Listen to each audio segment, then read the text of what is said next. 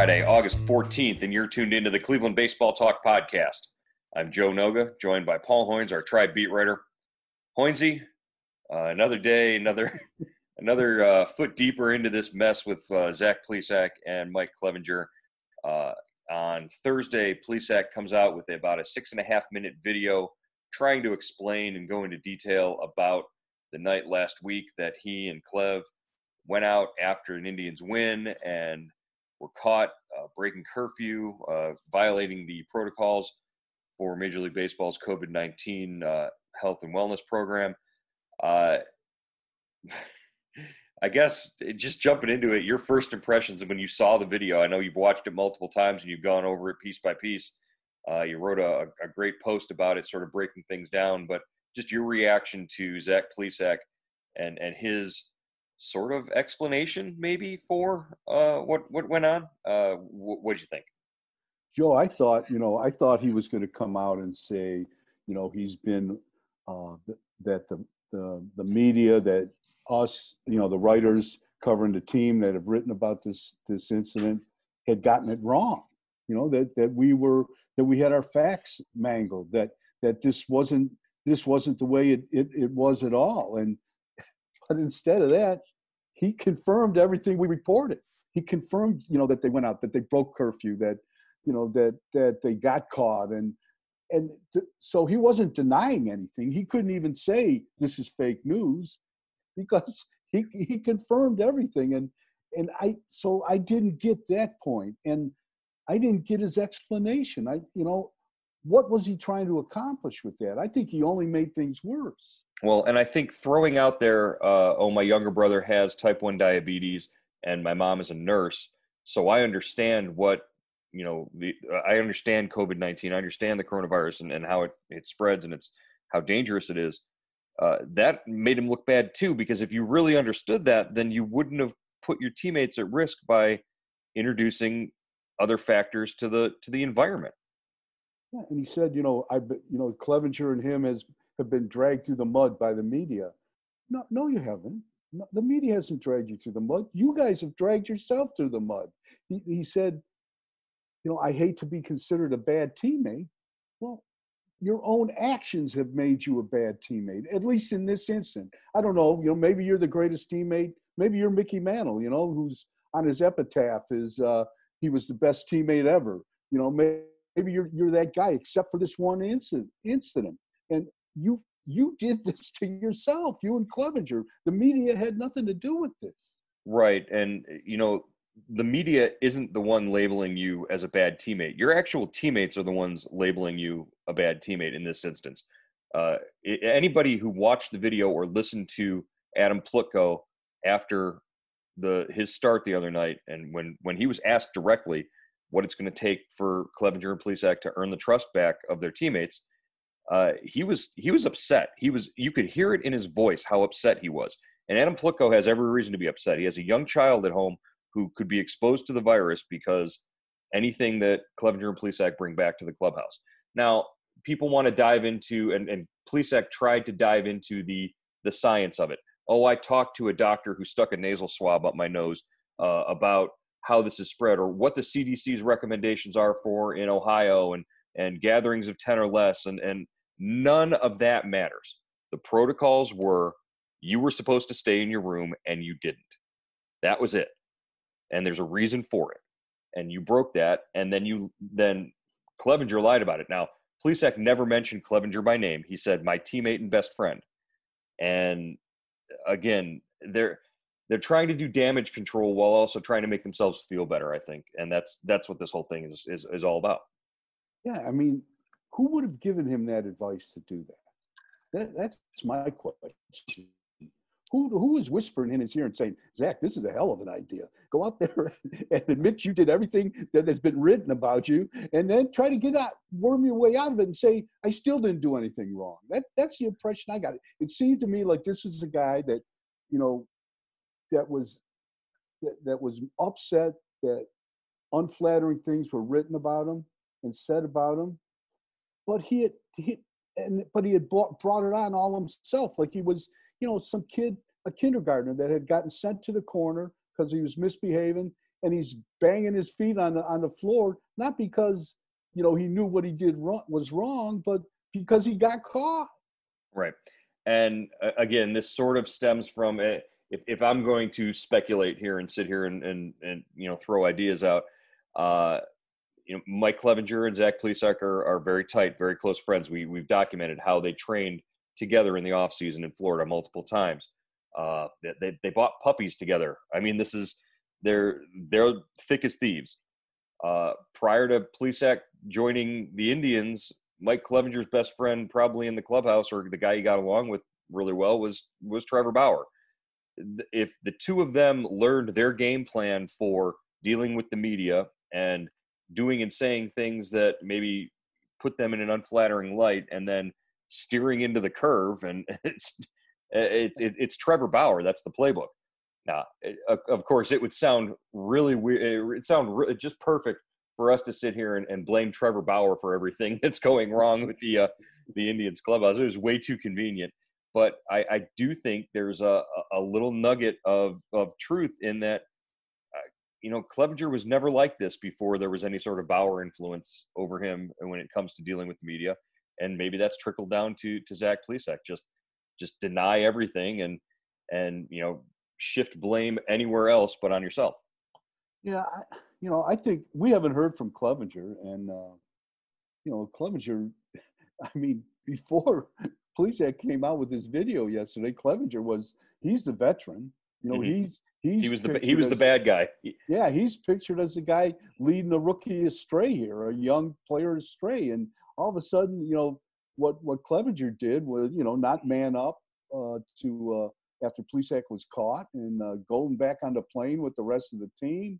You know, that's forgotten now. That's kind of shoved into the background, and we're sitting here talking about Plesac, and I don't get it. There you go. I am really befuddled by this. It's almost like did Plesac do Clevenger a solid by, you know, shifting the blame back onto him, or shifting the anger back onto him, the outrage of fans. And let's get into that. Let's talk about the question that we asked our subtexters to respond to today. Cleveland Indians subtext, cleveland.com/subtext. You can subscribe for $3.99 a month if you get in and an opportunity to sort of voice your opinion here on the podcast.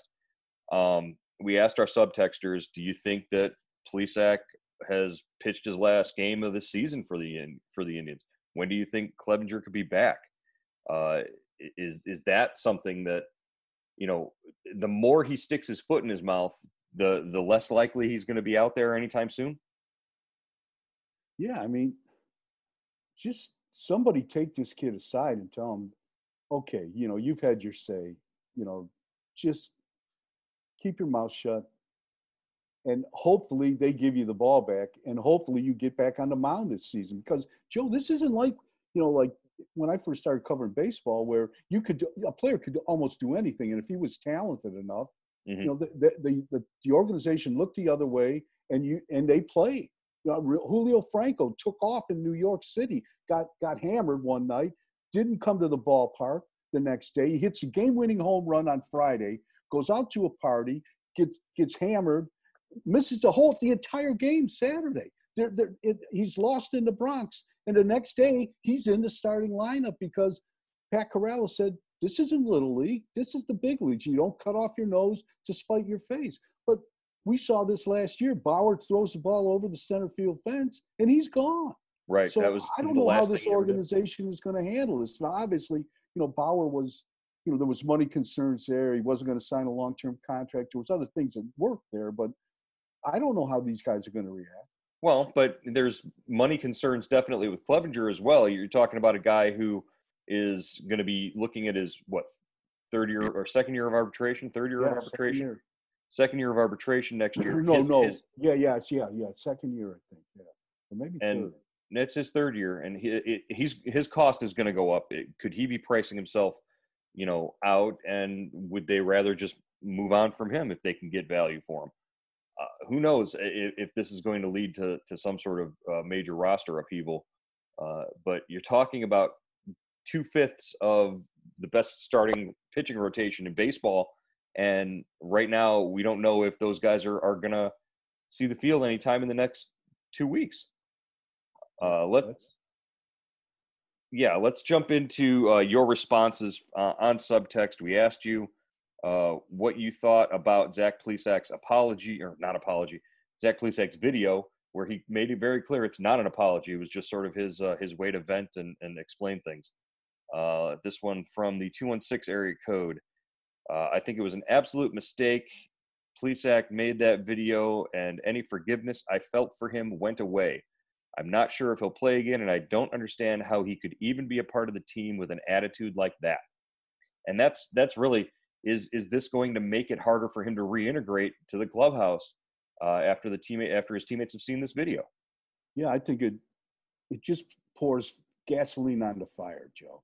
And it puts Francona in a tough spot too. I mean, how does he, make peace? How does he bridge this, meld this, like we were talking? How does he bring this clubhouse together if you've got like 15 guys in one corner and 2 guys in the other corner? I mean, it's a tough deal. From Rochester, this texter says, lame excuse, man up, you pampered goon. You break it, you buy it. That's how Tito lost the Red Sox gig. Players became too selfish.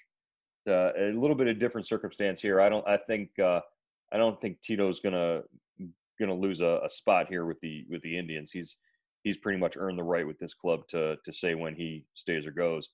But really, like you said, it does make things a lot more difficult for him to do his job.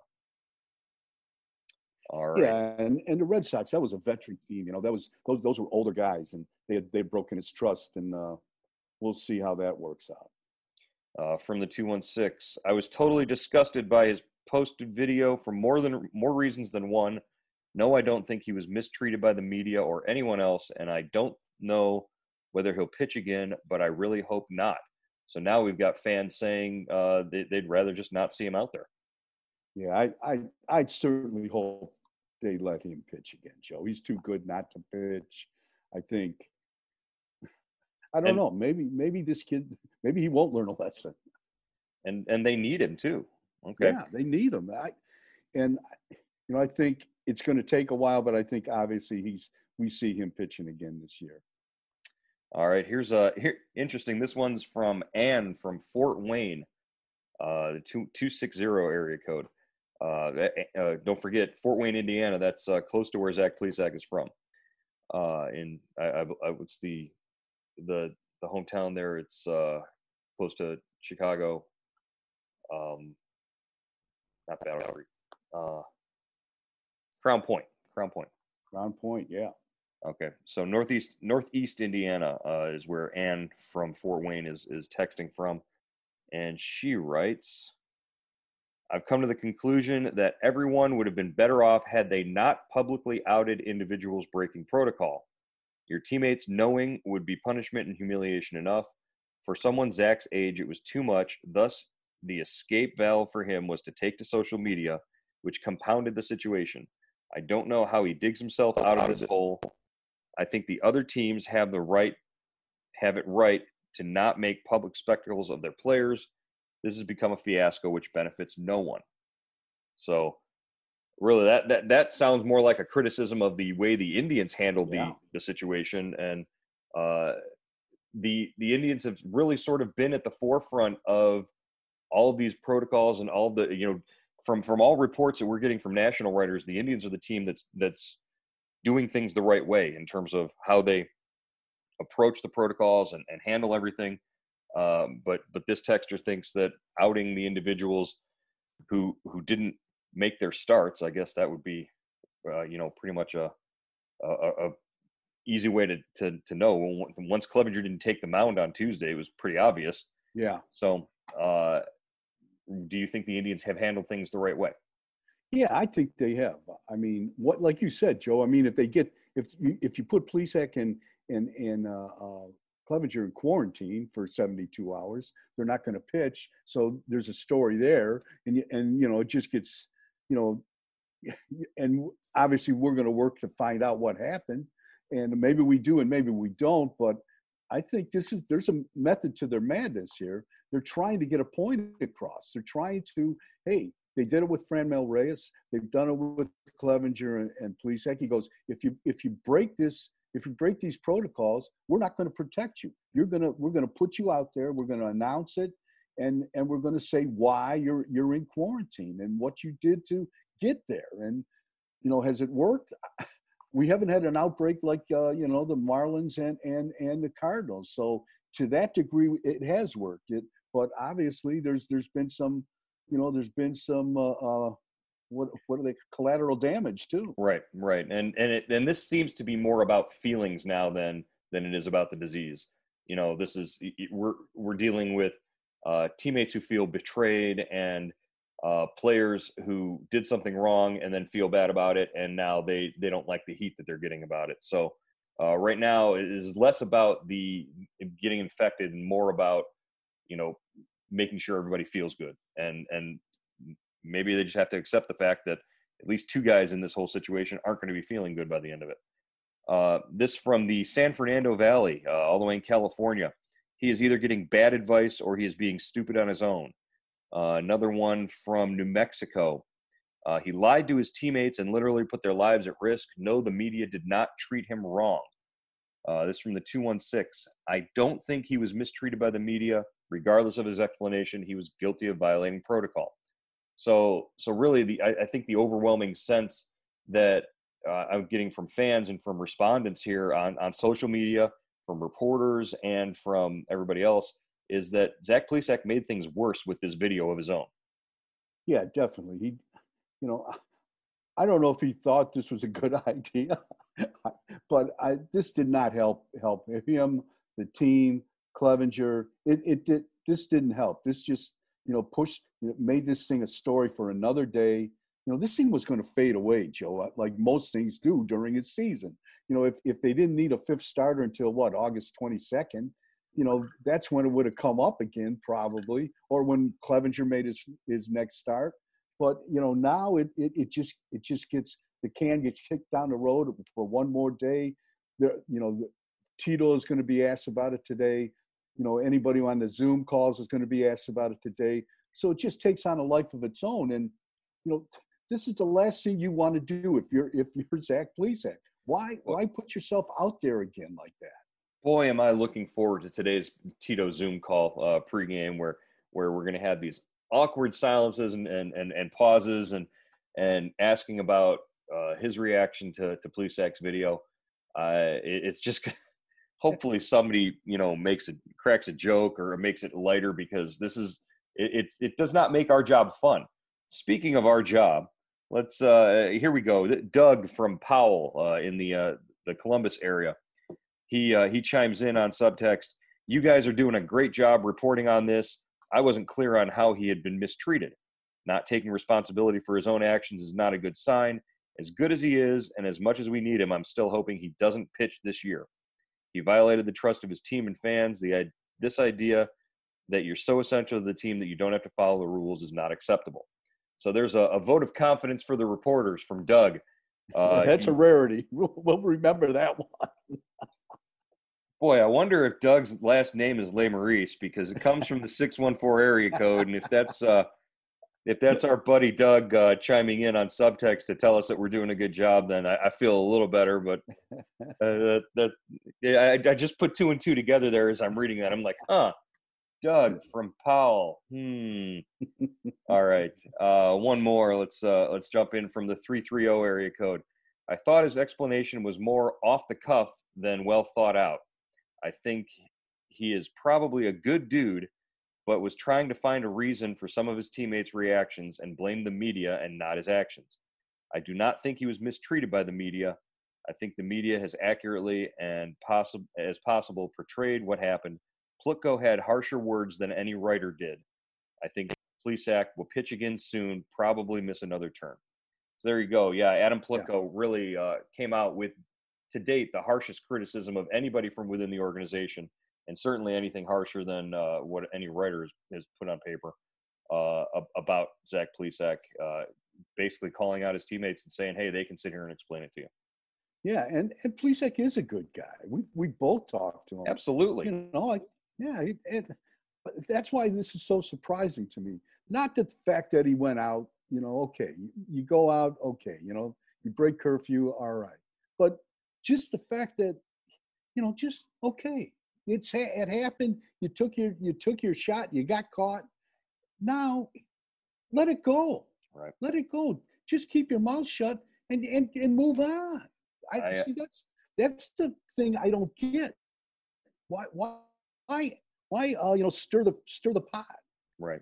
And I got an email from an editor in the composing department over at the Plain Dealer who saw my post from yesterday about Plesac's video, and he said, "Boy, did he really say this? Is this really what he said?" And I told him yes, and then I wrote back, hey, I was 25 once too, and I was pretty much I won't use the word that I won't repeat the word that I used, but I was kind of like that when I was 25. I get it, but again, you have to now own up to what you did and take responsibility for it. And as of right now, I still don't believe that either Clevenger or Plesac think that they did anything wrong, and they think that they're being persecuted. And it's right out of the playbook. I'm telling you, it's out of the playbook of somebody who came before them. It's like the Dark Lord of the Sith leading them down the wrong path here, man. And that now the Indians are going to have to deal with it. All right, Hoynesy, time's up, and we're looking at the opener of a 3-game series in Detroit, one that could make or break the season at this point, which sounds really weird to say, but depending on what we've got by 5:00 Sunday night, we could be looking at a completely different outlook for the remainder of the season. Yeah, Joe. The AL Central is bunched tight. The Tigers are in second place. The Indians and White Sox are tied for third at 10-9. The Tigers are 9-7. They played 3 fewer games than the Tribe and the White Sox. And the Twins are 12-7. I mean, they're not running. The Twins aren't running away with this thing. So, this is a big series. The Tigers have a lot of injuries. Some key guys are hurt. And if history holds, the Indians have had their way with these guys for the last 3 or 4 years. So maybe this is a spot where they can get well, but it would help if Clevenger and Plesac were in the rotation, and they're not. All right, we'll check in again on Monday morning with the Cleveland Baseball Talk podcast.